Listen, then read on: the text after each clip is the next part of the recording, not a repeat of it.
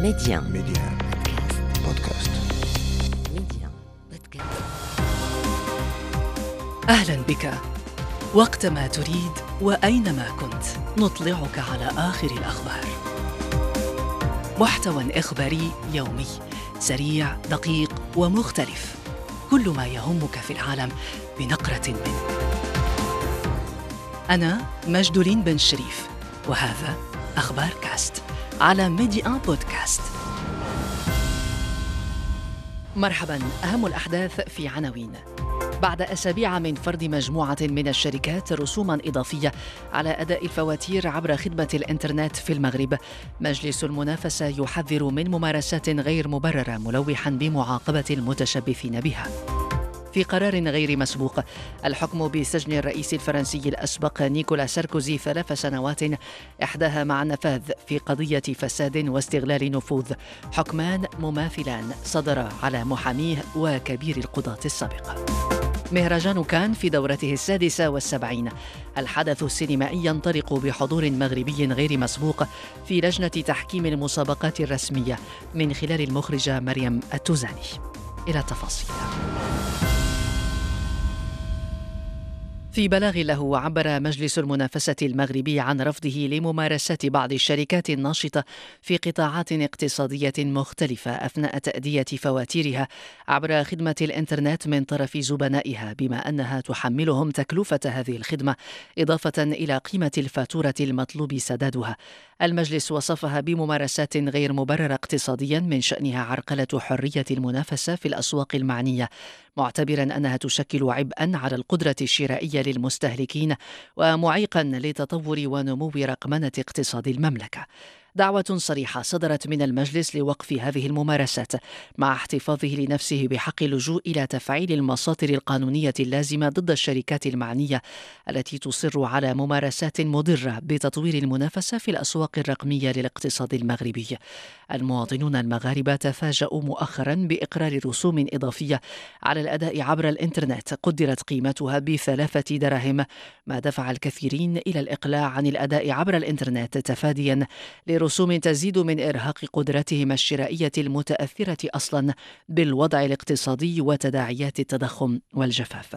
كيف استقبل هذا الموقف؟ من القنيطرة بعز الخراطي، رئيس الجامعة المغربية لحقوق المستهلك. بصدر رحب استقبلت الجامعة المغربية حقوق المستهلك بلاغ مجلس المنافسة، ونعتبره بأن خطوة شجاعة اتجاه لوبي الذي كان يستعمل المستهلك كوسيلة لضخ الأموال غير قانونية. هذا الموقف وإشارة كذلك للمجتمع المدني الذي يعنى بحماية المستهلك للوقوف مع المؤسسات الحكومية والمؤسسات الدستورية للدفاع عن ما جاء به خطاب صاحب جلالة في 20 أغسطس 2008، ألا وهو الدفاع عن حقوق المستهلك. مجلس المنافسة باعتباره حكم في الميدان الاقتصاد بين الموردين أولا وبين المورد والمستهلك، ارتأى أنه يجب التدخل ووضع الحد لهذه الممارسة التي يوجد المستهلك في موقف ضعف ولا يمكن أن يرفضها، نظرا لأن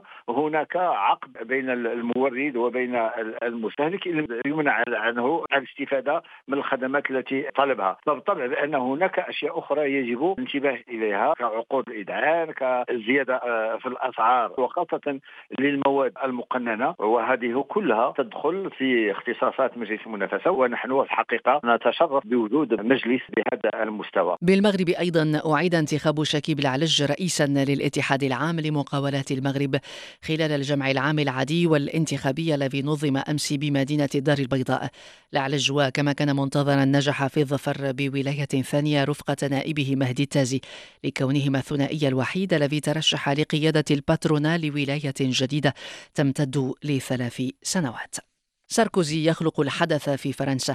محكمة استئناف في باريس حكمت اليوم على الرئيس الفرنسي الأسبق نيكولا ساركوزي بالسجن 3 سنوات، إحداها مع نفاذ بعد إدانته بالفساد واستغلال النفوذ.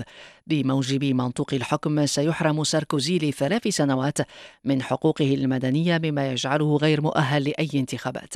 كما قضت المحكمة أيضا بحكمين مماثلين في حق محاميه وكبير القضاة السابق. الرئيس الأسبق سيستأنف القضاء القرار أمام محكمة النقد حسب محاميته. عن رمزية الحكم ومستقبل الرجل سياسيا يعلق من باريس مجيد بودن المحامي والمحلل السياسي.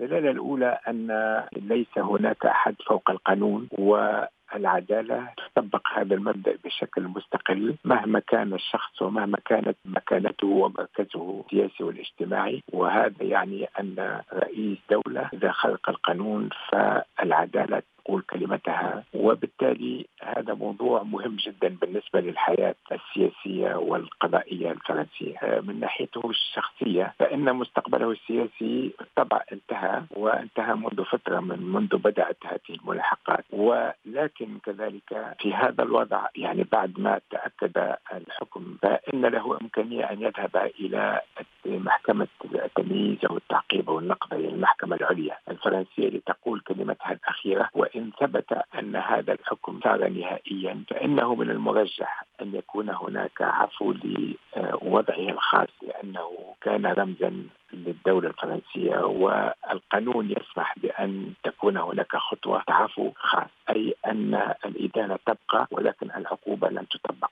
وهذه مسألة لوصفها رمز من رموز الدولة في وقت ماضي. بينما أعلنت أوكرانيا عن تأهب جوي شامل في عدة مناطق من البلاد، كشفت مصادر روسية عن تفاصيل ومعطيات جديدة بشأن عملية تدمير منظومة باتريوت الأمريكية للدفاع الجوي في كييف.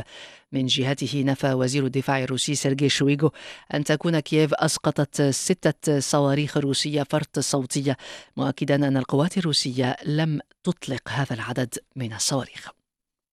في الفن السابع انطلقت فعاليات الدورة 76 لمهرجان كان السينمائي الدولي، والذي يوقع فيه المغرب على حضور متميز وغير مسبوق في لجنة تحكيم المسابقة الرسمية من خلال عضوية إحدى رائدات السينما المغربية. يتعلق الأمر بالمخرجة مريم التوزاني، فكيف كانت بداية اليوم الأول في المتابعة موفد ميديا إلى كان بلا المرميد؟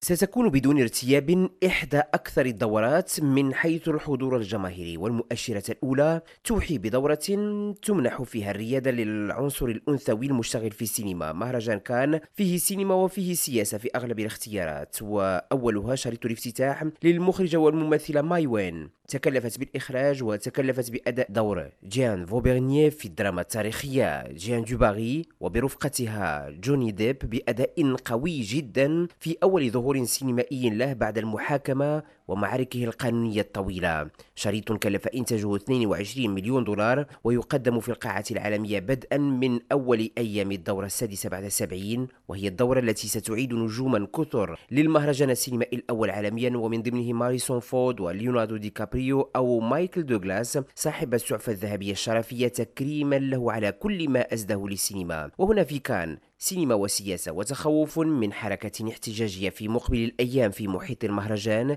إضافة إلى كل التدابير الأمنية التي صارت تتشدد أكثر وأكثر سنة بعد أخرى. السجاد الأحمر في مكانه المعتاد هنا في كان، وضيوف المهرجان وصلوا، ولجنة تحكيم يرأسها سويدي روبن أوسلاند، وتضم أيضا المخرجة المغربية مريم توزاني، وميدي آن في المتابعة مع تركيز على المشاركة المغربية في مقبل الأيام. كان بلا المرميد، ميدي آن. جولة أخبار كاست انتهت. أخبار كاست، اختيارك، اختر أن تشترك معنا.